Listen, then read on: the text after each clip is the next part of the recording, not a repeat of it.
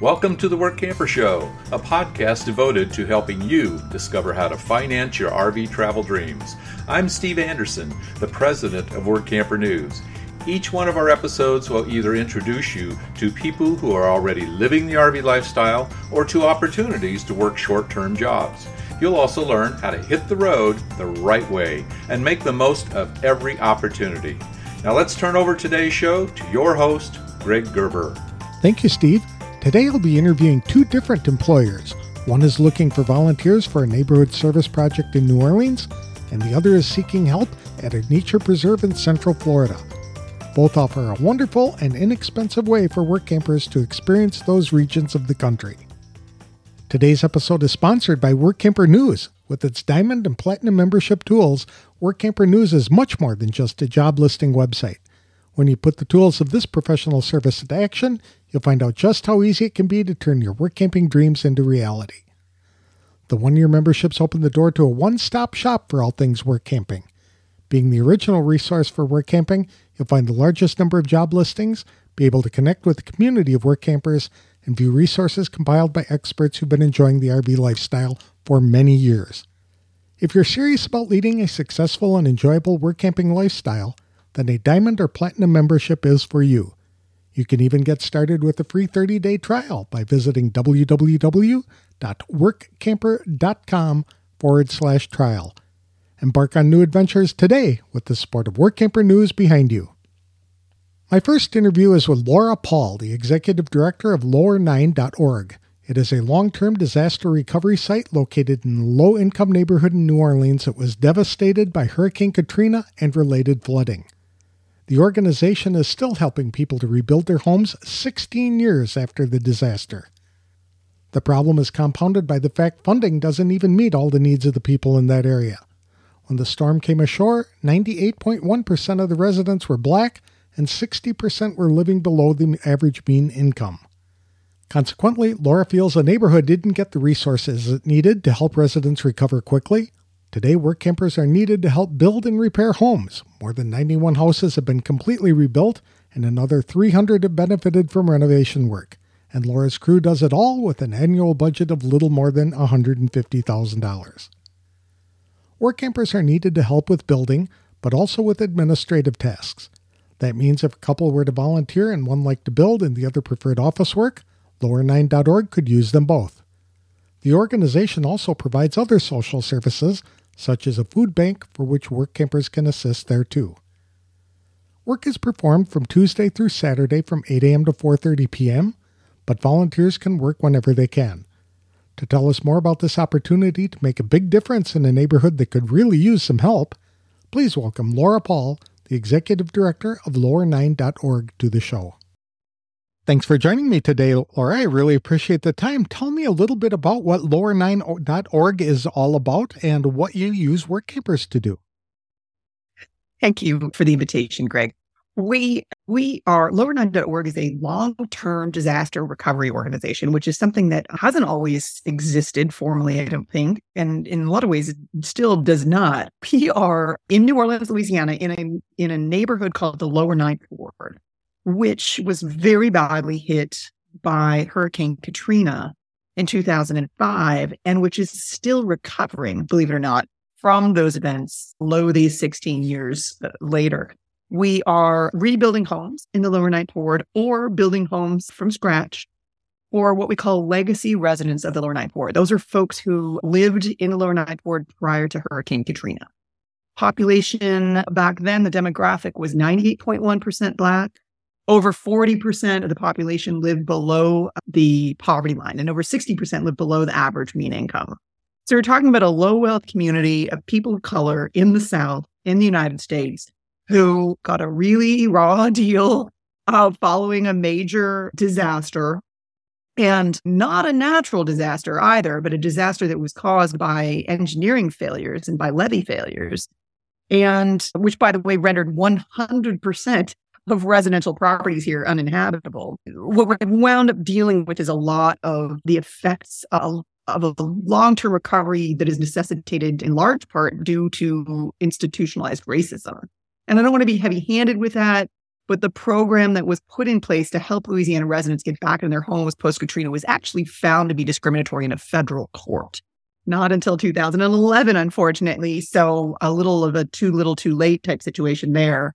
But we've been building these homes for these folks for about 16 years now. We've been doing it. We built our first house in 2007, and we incorporated as what's called a 501c3 nonprofit in 2008, which means, hint, hint, that donations are tax deductible. But we've been doing most of the work. To date, we've built 91 homes, and we've done repair and renovation work on over 300 more properties. So we've got quite a lot of work done, more than anybody in this field and in this community. And we've done that with the help of volunteer labor almost exclusively.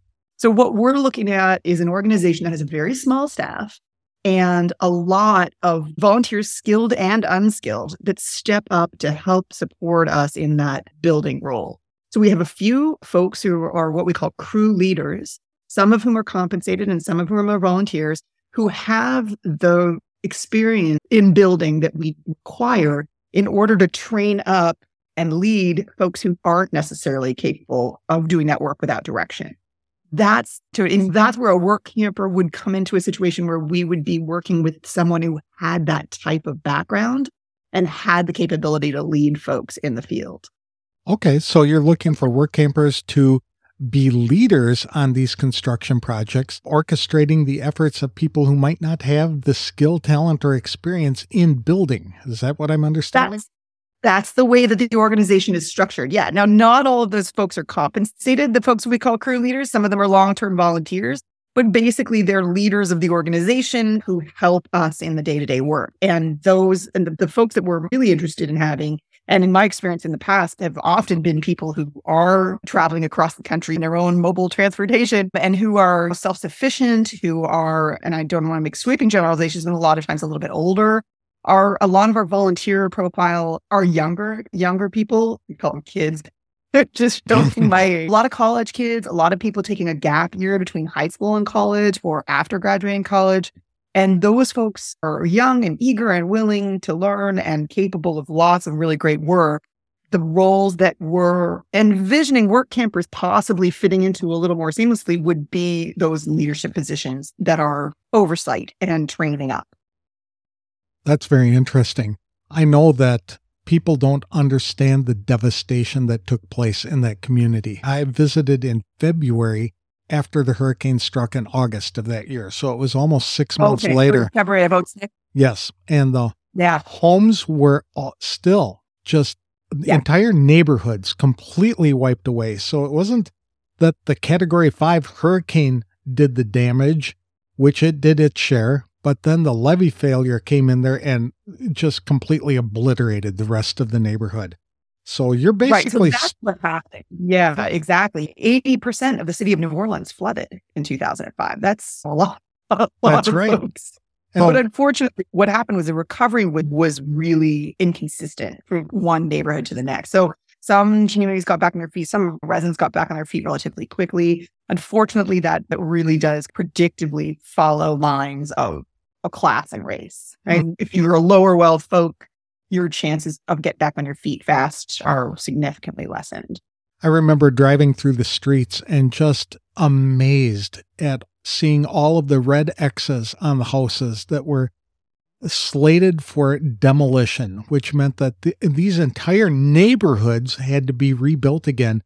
And the fact that you are still doing it 16 years later really doesn't surprise me when I looked at the number of homes that had been impacted by that storm. Right. People are always, if you haven't been here, and I always said this, you need to put your feet on the ground, even now, or even today, in order to truly understand what we're talking about, because it defies description and it defied logic. And so when you're trying to understand it from the perspective of somebody who is across the country and has not seen the effects of that storm and doesn't understand what low wealth communities struggle with after disaster, it is hard to get your arms around the idea that it would take this long. And to be fair, we're slow as molasses uphill in January anyway, working with folks who need a lot of training up and not having a lot of capacity. We're a pretty small organization. Our annual budget is just over $150,000. We're small, but we're spunky, and we get a lot of really good work done. Okay. How many homes are you building every year? Every year, on average, we're probably looking at, let me see how that works out, maybe 5 full builds. But I'll be honest with you, our numbers were higher in the early months and years following the storm. And the reason for that is twofold. First, we had a lot of, actually, it might just be the one sort of combined reason, which is just that the resources were there in a way that they are not as much now. So they'd really fallen off. Volunteers, donations, just straight up financial support. The direct and immediate response to a disaster is always going to be an easier thing to facilitate. And if I had it all to do over again, I would have started talking about long-term recovery a lot earlier. I wasn't aware that we were still going to be here this long. And I got to be honest with you, I'm from Montreal. I'm Canadian. And I came down in January of 2006, so just shortly before you were here, to volunteer for a couple of days. Wound up volunteering for just over a year, and eventually moving and living here. Moving's a big word. I just never left. And then becoming a part of this community on the Lower Ninth Ward. I worked on 4 different disaster relief sites, and this was the last of them, was here in the Lower Ninth Ward. And then working with the founder of the organization as a board member, establishing the organization and its commitment to this community, and then finding ourselves here with still so much need this long after. There were lots and lots of folks who haven't been able to return to their homes. I would estimate, and you may ask, why do I have to estimate? But I'll explain.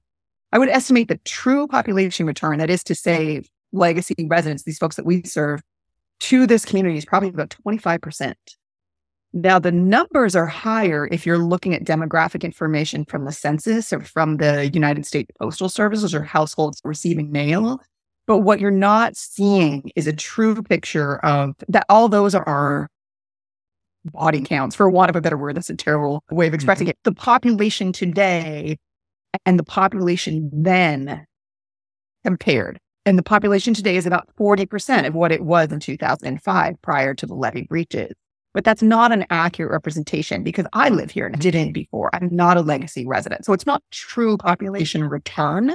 It's maybe population, but it's not repopulation in the sense that you're talking about folks who've been able to get back to their home.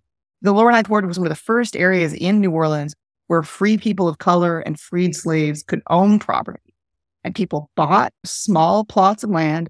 They built modest homes on them, and they passed those homes down from generation to generation within their families, which meant that the Lower Ninth Ward historically had the highest rate of home ownership in the city of New Orleans and had one of the highest rates of Black home ownership in the nation prior to Katrina. And unfortunately, those folks and that population and those statistics have been decimated by that event and have not recovered. Wow. I remember reading stories about the condition of the homes and that they were having to contend with mold and even asbestos because the homes were so old. Is it a safe environment to work in today? Black mold is an issue in Louisiana in general. And it's interesting because the climate, if you're not a builder or you're not working really closely with these types of things, you don't necessarily think about climate from one state to the next or from one region to the next and how that affects how you build, how people live. Black mold was a huge issue following Katrina. Every single house had to be gutted down to the studs. Right. And I'm sorry, I shouldn't say every single house. 80% of the city flooded. Every single house in the Lower Ninth Ward was either washed away by the force of water from the levee breach. Our industrial canal levee breach site, it was 1/4 of a mile in length. And the water that pushed that concrete wall flat was 25 feet in height. So that force of water, that's a tsunami, that's a tidal wave. And so that washed homes off their foundations completely. You talk about the areas farther away from that breach or closer to the Mississippi River, you're talking about surviving standing structures that are still taking right up by the river between 4 and 6 feet of water inside, which is a lot. It's not as much as 25. And it's something you can recover a property from. So what we did, or what organizations did, was go in and gut those houses, again, down to the studs. That means removing every interior component of the house, from the furnishings and personal effects of the family that lived there, to the sheetrock, to the appliances and fixture. And then that work needed to be done by crews wearing Tyvek suits and respirators, because that mold is toxic to inhale. We still struggle. We just finished a full rebuild for a family a few months ago that had roof damage from Hurricane Ida. And then we can talk a little bit about why people live here. Why is it dangerous? And I'd love to talk about that. So remind me to circle back to that. But what I will say is we did have a pretty significant hurricane in the form of Hurricane Ida the year before last year. Forgive me. But the effects of that storm were much more in keeping with what you expect hurricane damage to be. It was wind, it was rain, the things associated with that type of weather. 2005 and Hurricane Katrina were different and so much more of an impact because of levee breaches. There were over 50 individual levee breaches around the city of New Orleans. And the reason for that 80% flood rate is because of those levee breaches. And those are engineering failures. That's not necessarily a weather-related thing. Did Hurricane Katrina cause a lot of wind and a lot of influx of water into the city? Absolutely.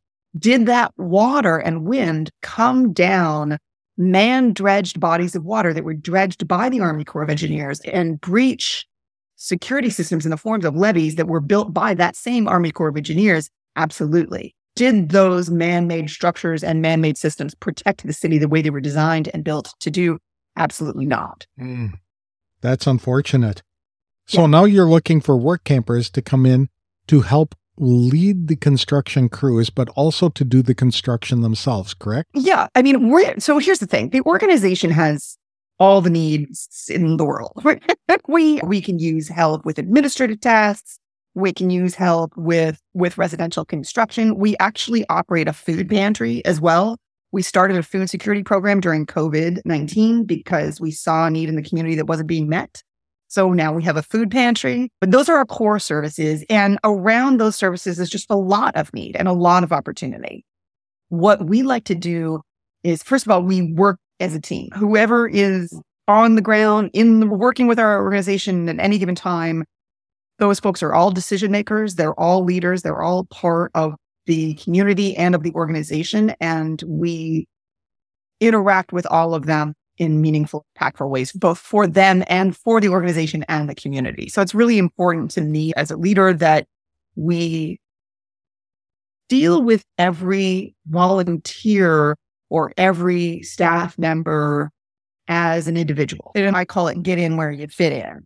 And so we've had people come and they'll be like a husband and wife that travel together, and he's got a background in Finnish carpentry, or he's an electrician. And she was a retired grant writer. These are my dream couple. Whatever folks, their skill level is, whatever their interests, wherever their interests lie, we try to honor that and try to not change the organization to fit them, but point them in the direction of the work within the organization that makes the most sense for them and their level of expertise. Okay. So some of the examples of jobs that they would be doing would be the framing of a home, right? And putting up the drywall. We conduct every element of residential construction from framing on down to finished carpentry. Everything. Excuse me, that's not true. I apologize. We do not contracted labor work. We don't do plumbing and electrical work. You're required to pull permits for that type of work. You're required to do that in the state of Louisiana, be really familiar with Louisiana state code. So traditionally, we haven't done that kind of work. We did have the first ever woman to become a licensed electrician in the city of New Orleans volunteer with us. She actually came through us through the ARP years ago as a volunteer. She was a volunteer to us. The AP compensated her for her work. And she did electrical work for us because she had the ability to pull permits and do all the things that you're required to do that type of work. But generally, we undertake every other element of residential construction, aside from those mechanicals. Okay. And are these opportunities that are available year-round? You're building all the time, correct? Yes. Okay. We don't work on Christmas Day, and we don't work on Mardi Gras Day. Okay. And how many hours do you expect the Workampers to work when they're on site? So our work week is 40 hours. We work Tuesday through Saturday from 8 in the morning until 4:30 in the afternoon. Volunteer schedules are varied and staff schedules are varied. Again, it's a situation where get in where you fit in. There are things that don't work for us. If you can only give us an hour a day and you want to be on a construction site, that isn't going to work because it's just not enough time to make an impact or to get started and stop, much less do that work. But honestly, we're so flexible and we're in need of support of all kinds that we'll work with anybody in their schedule in all kinds of different ways. And these are all volunteer positions, correct? The majority of what we are able to offer are volunteer positions, yes. Okay. We do have budget for that crew leader position that I was discussing earlier. Those are folks with very specific skills that are related to residential construction and at specific times of year. So we have, for example, a very busy March where we have college students from all over the country who come to New Orleans to do alternative, what are called ASB or alternative spring breaks. And I always tell people we're really lucky we're in New Orleans and not, I don't know. And every time I say this, I pick a different place and I'm like, Nebraska. And then there's always somebody from Nebraska gets offended. I just mean we're lucky that we're in a place where people want to visit anywhere or people go out of their way to visit as a tourist, because that makes it easier for us to attract people to the volunteer work. Oh, okay. So the kinds of traits and qualifications you're looking for are people who like construction. So if I had a dream scenario, it would be, I was going to say retired general contractor, but anybody who has that type of skill set, residential construction specifically. But I will say too, we do have need of administrative support. We do have need of folks to help us run our food pantry and other things like that. So again, we're pretty flexible. I would encourage folks to just reach out to me directly or to us and discuss what you might have to bring to the table and what you might be interested in. That's a great idea. Where would people contact you?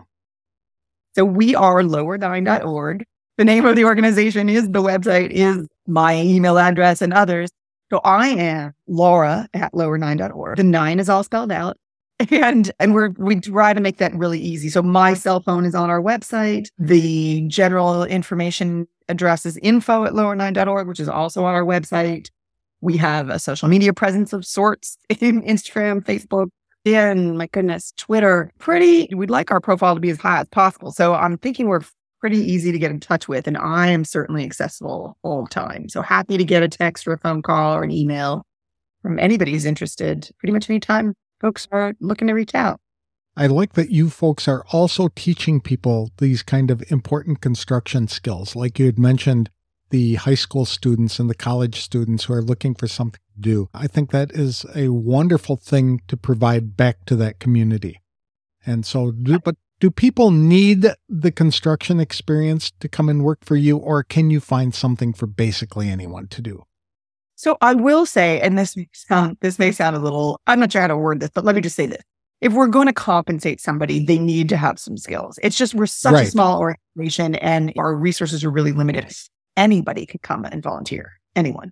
We're happy to have the work. Anybody can learn enough to make a really positive impact on a property or in our food pantry or in our office. And so I would encourage anybody who's interested. For me, the most important thing, perhaps the most important thing is it's very important to have somebody skilled for oversight and to teach volunteer crews how to do what needs to be done. But honestly, the second most important thing, and maybe tied for first, is just having a real empathy for the organization's mission and for the folks that we serve. It's really important to me that people understand why we're doing what we're doing and relate to the mission of the organization and to us as people. So we're all lovely folks. Everybody who works with us has been just delightful, really, with very few exceptions.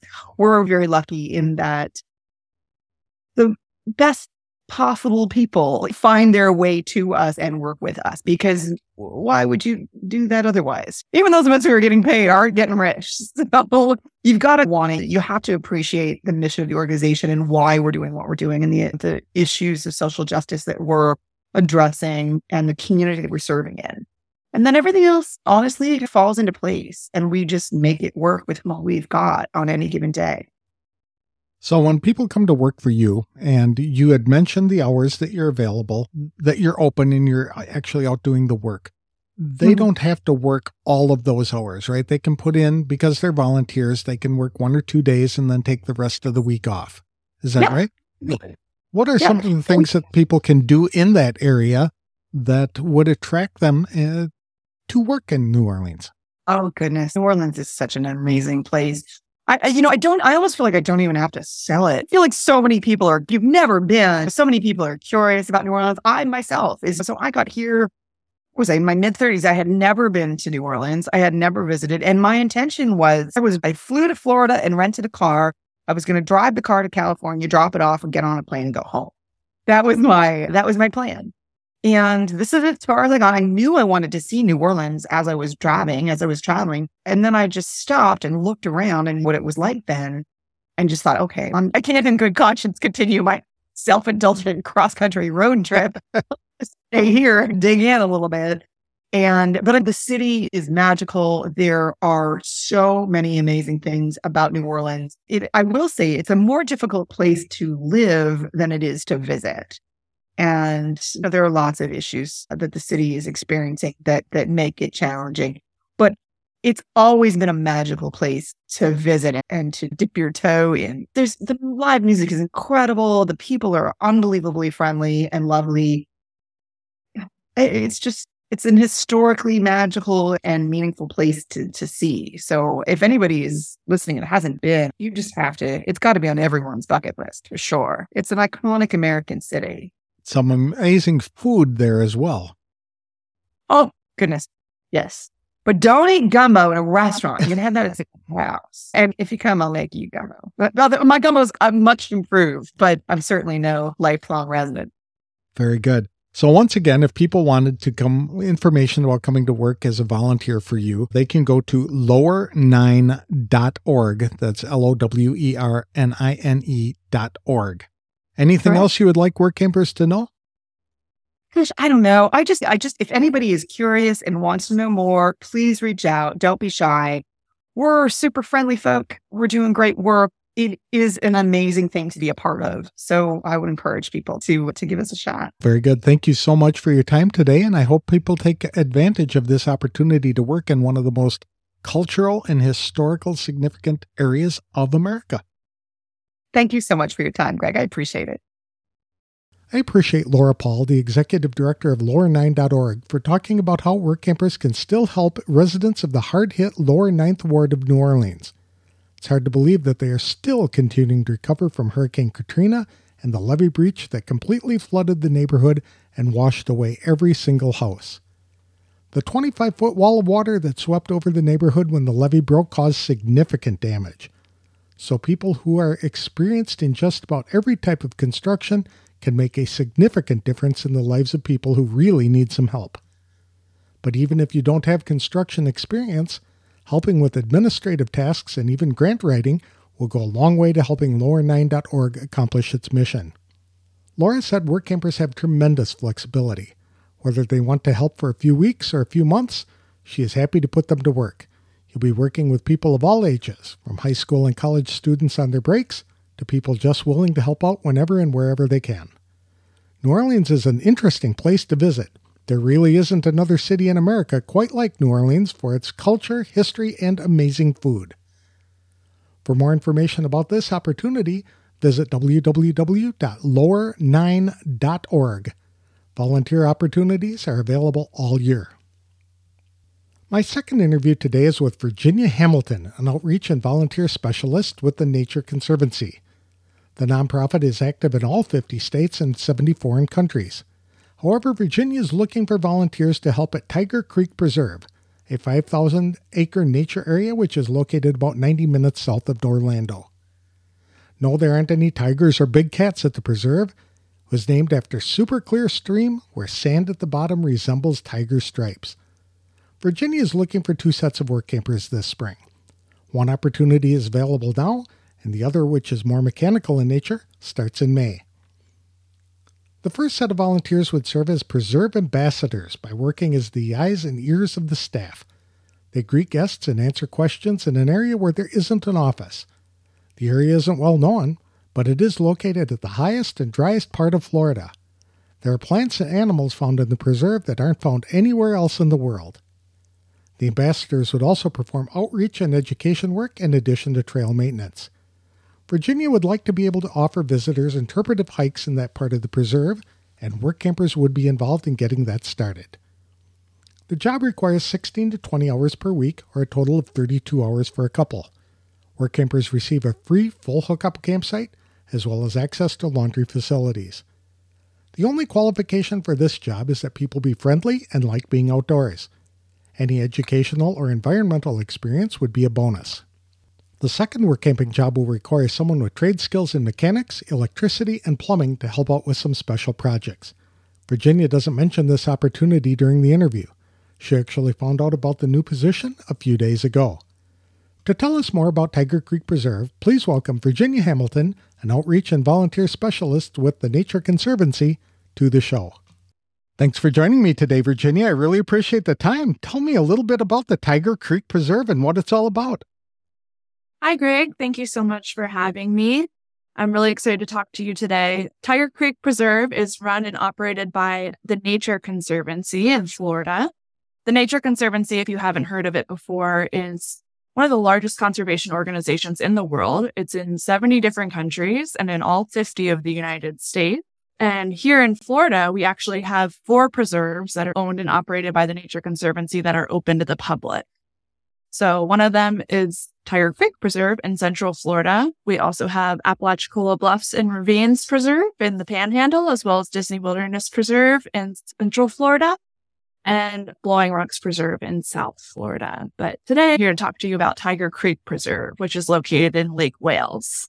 Is it safe to assume there are some tigers there? No tigers at Tiger Creek Preserve. It's actually named after a beautiful blackwater seepage stream we have that runs throughout the preserve called Tiger Creek. And it got its name because it's almost the color of tea and it's super clear. And with the white sand at the bottom, it almost looks like tiger stripes. Oh, that's nice. How long have you been with the company? Just over a year. So I feel so lucky to be here. It's such a dream come true. I've wanted to work for the Nature Conservancy for a really long time. And what is your job? So I am the outreach and volunteer specialist at Tiger Creek Preserve. So I do all the outreach and education work as well as manage the volunteer program. How many work campers do you folks hire every year? So our work camper program is we have 2 sites for work campers, and we're hoping that this position is going to be on one of the sides of the preserve that is visited very often, but there's no office over there. So the work campers on that side kind of act like our eyes and ears on that side of the preserve and act as what we call preserve ambassadors. That position really helps with visitor engagement, outreach, and education. So we work together closely.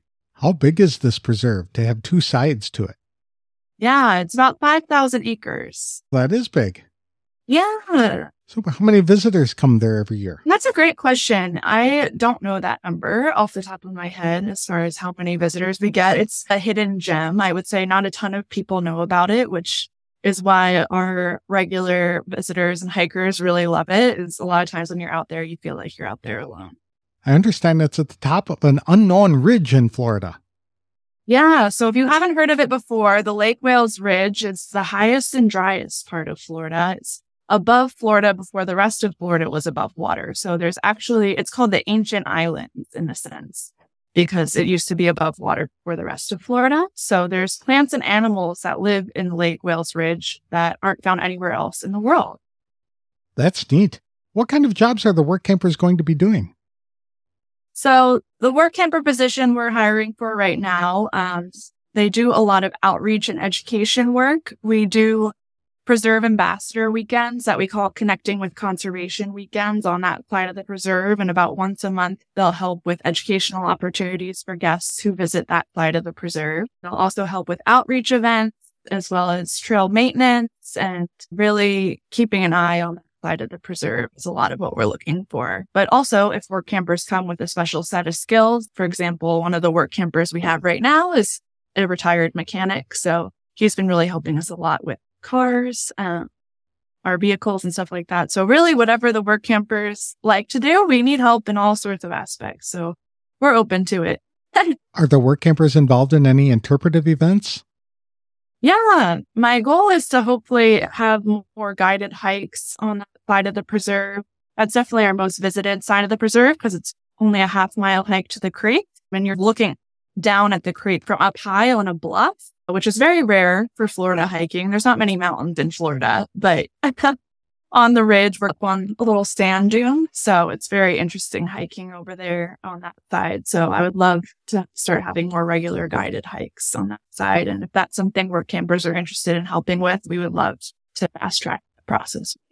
Tiger Creek Preserve has been having work campers for over 15 years, but this side is brand new. This work camper spot, we just hired our first work campers on this side last year. So they were sort of our guinea pigs helping us out on that side. And we've been so lucky to have them for this full year. Unfortunately, we can't continue to have them after this year, but we're hoping for another 6 months to year-long work camper position in this year, just because training and onboarding takes a long time. And the longer they stay, the more capacity they bring to the preserve. Is this a volunteer position? Yes, it is a volunteer position. In exchange for volunteering 16 hours to 20 hours, depending on if it's 2 people or 1 person,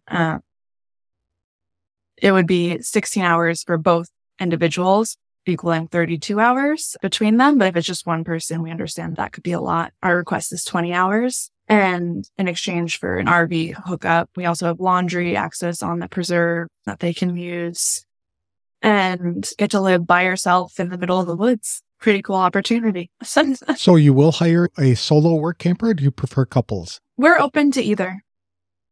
Okay. And so long as it's 32 hours per couple or around that if you're a solo. So being year-round positions, that must mean the preserve is open year-round. Is that right? Yep. We're open 7 days a week, sunrise to sunset. There's not really a gate to the preserve, so it's open always. But yeah, it's free to come to the public. And like I said, it's not super well known, so it's part of my job to get the word out there. And it's just such a beautiful piece of land, and we're so lucky to have it. Are there any special traits or qualifications you're looking for in the work campers? We just request that they be friendly. Like I said, their title is ambassadors, so they really act as the face of the preserve on that side a lot of the time when there's not staff over there. So we just ask that they be friendly and flexible and just happy to jump in wherever. We really love work campers that come with their own interests and ideas, and we love collaborating and working together to enhance what we do at the preserve based on their strength. Are there any special skills you're looking for? If somebody has them, you'd like them to apply? Any previous environmental educational experience would be lovely to have. Like I said, we would love to do more education on that side, especially youth education is what we're looking for, or knowledge of the natural history would be great, but also we're willing to train and someone really who's willing to learn new things, especially about the special habitat that we have at Tiger Creek Preserve. So a retired teacher would be ideal. Oh, definitely. Very good. So you're recruiting for people right now, is that right? What's the process or the plan involved in recruiting people?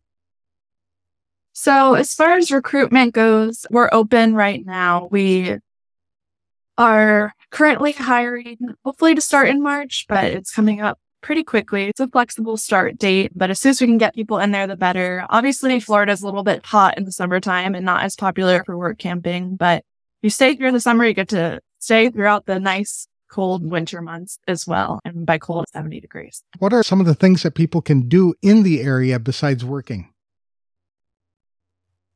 So we are in a really interesting location. The Lake Wales area is super close to Tampa as well as Orlando. So we're a rural community sandwiched in between 2 big metropolitan cities in Florida. Both of them would take about an hour and a half to 45 minutes, depending on traffic, to get to. So obviously there's a ton to do in both Tampa and Orlando.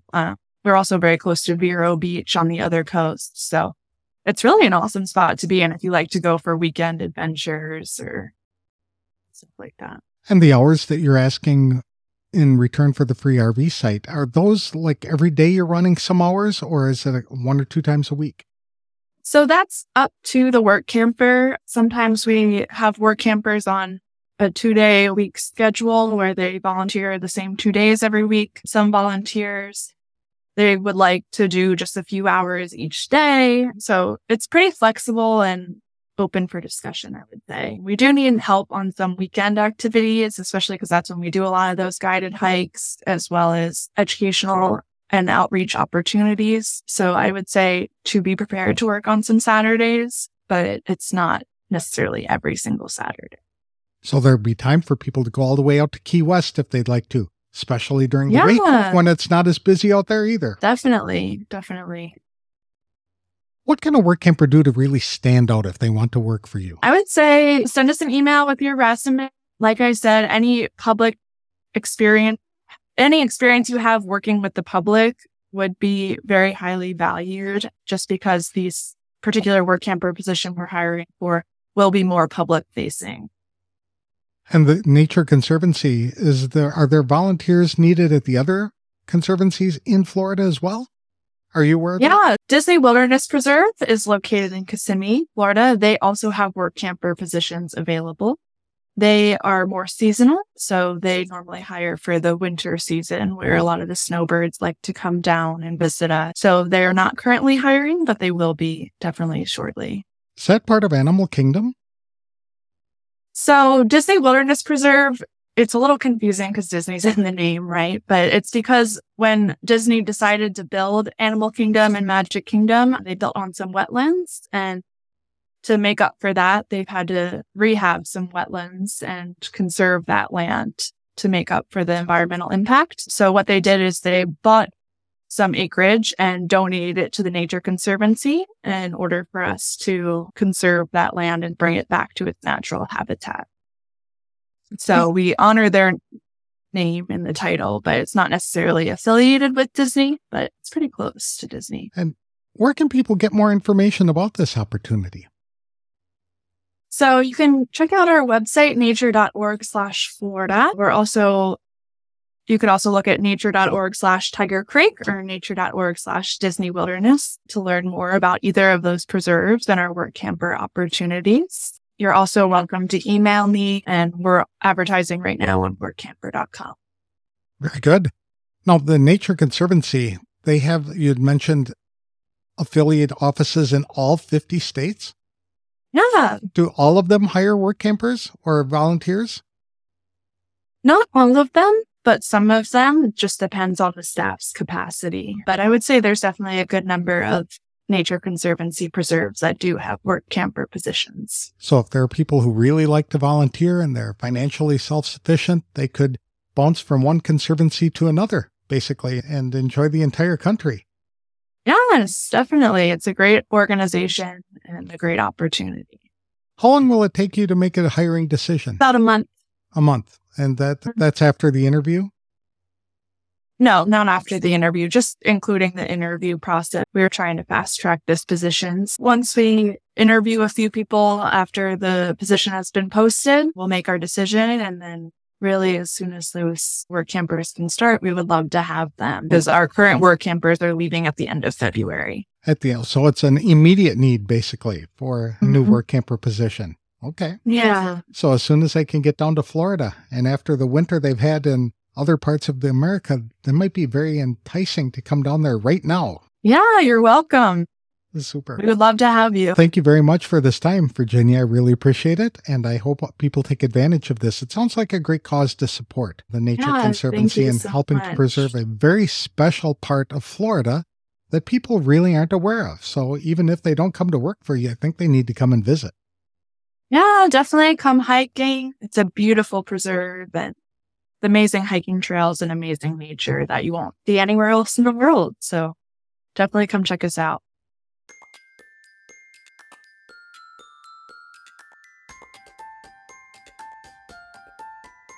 I thank Virginia Hamilton, the Outreach and Volunteer Specialist with the Nature Conservancy, for telling us about work camping opportunities in a very unusual and out-of-the-way part of Florida. The ambassador position would involve working more on weekends when people are more likely to visit the nature preserve. The mechanical position may have different requirements. Both jobs are open to couples or solo work campers. Both jobs will also offer plenty of time for people to explore the multitude of things to do in Florida, from visiting theme parks in Orlando to driving out to Key West. Don't forget about the Everglades, as well as the spectacular beaches along the Atlantic Ocean and the often calmer Gulf of Mexico. If you want an opportunity to live by yourselves in the middle of the woods in a very unique part of Florida, or you have mechanical, electric, and plumbing skills, Virginia would enjoy speaking with you. You can find out more information by visiting www.nature.org/Tiger Creek. Her phone number and email address are available there. Today's episode is sponsored by The Dreamer's Journey. It's an online course and community produced by Workamper News. Life is way too short to keep your dreams on hold, so don't be held back by fear because you were designed for more. Get started in the RV lifestyle the right way with this comprehensive guide. For just $29.95 for 1 year of access, Dreamers have unlimited viewing of 50-plus videos to learn things like what type of RV to buy, goal setting, how to budget for the adventure, developing a positive mindset, setting up a domicile, and operating a small business on the road, plus everything about work camping and how to find the right job for you. Each video is 30 to 90 minutes long to give in-depth coverage on every topic. There's no wrong time to get started, so for more information, visit www.rvdreamersjourney.com. That's all I have for this week's show. Next time, I'll be interviewing someone from Texas who has an extremely lucrative work camping job available for people to work 24/7 as gate guards. Work campers can make up to $6,000 per month per couple. I'll have more details on the next episode of The Work Camper Show. Thanks for listening.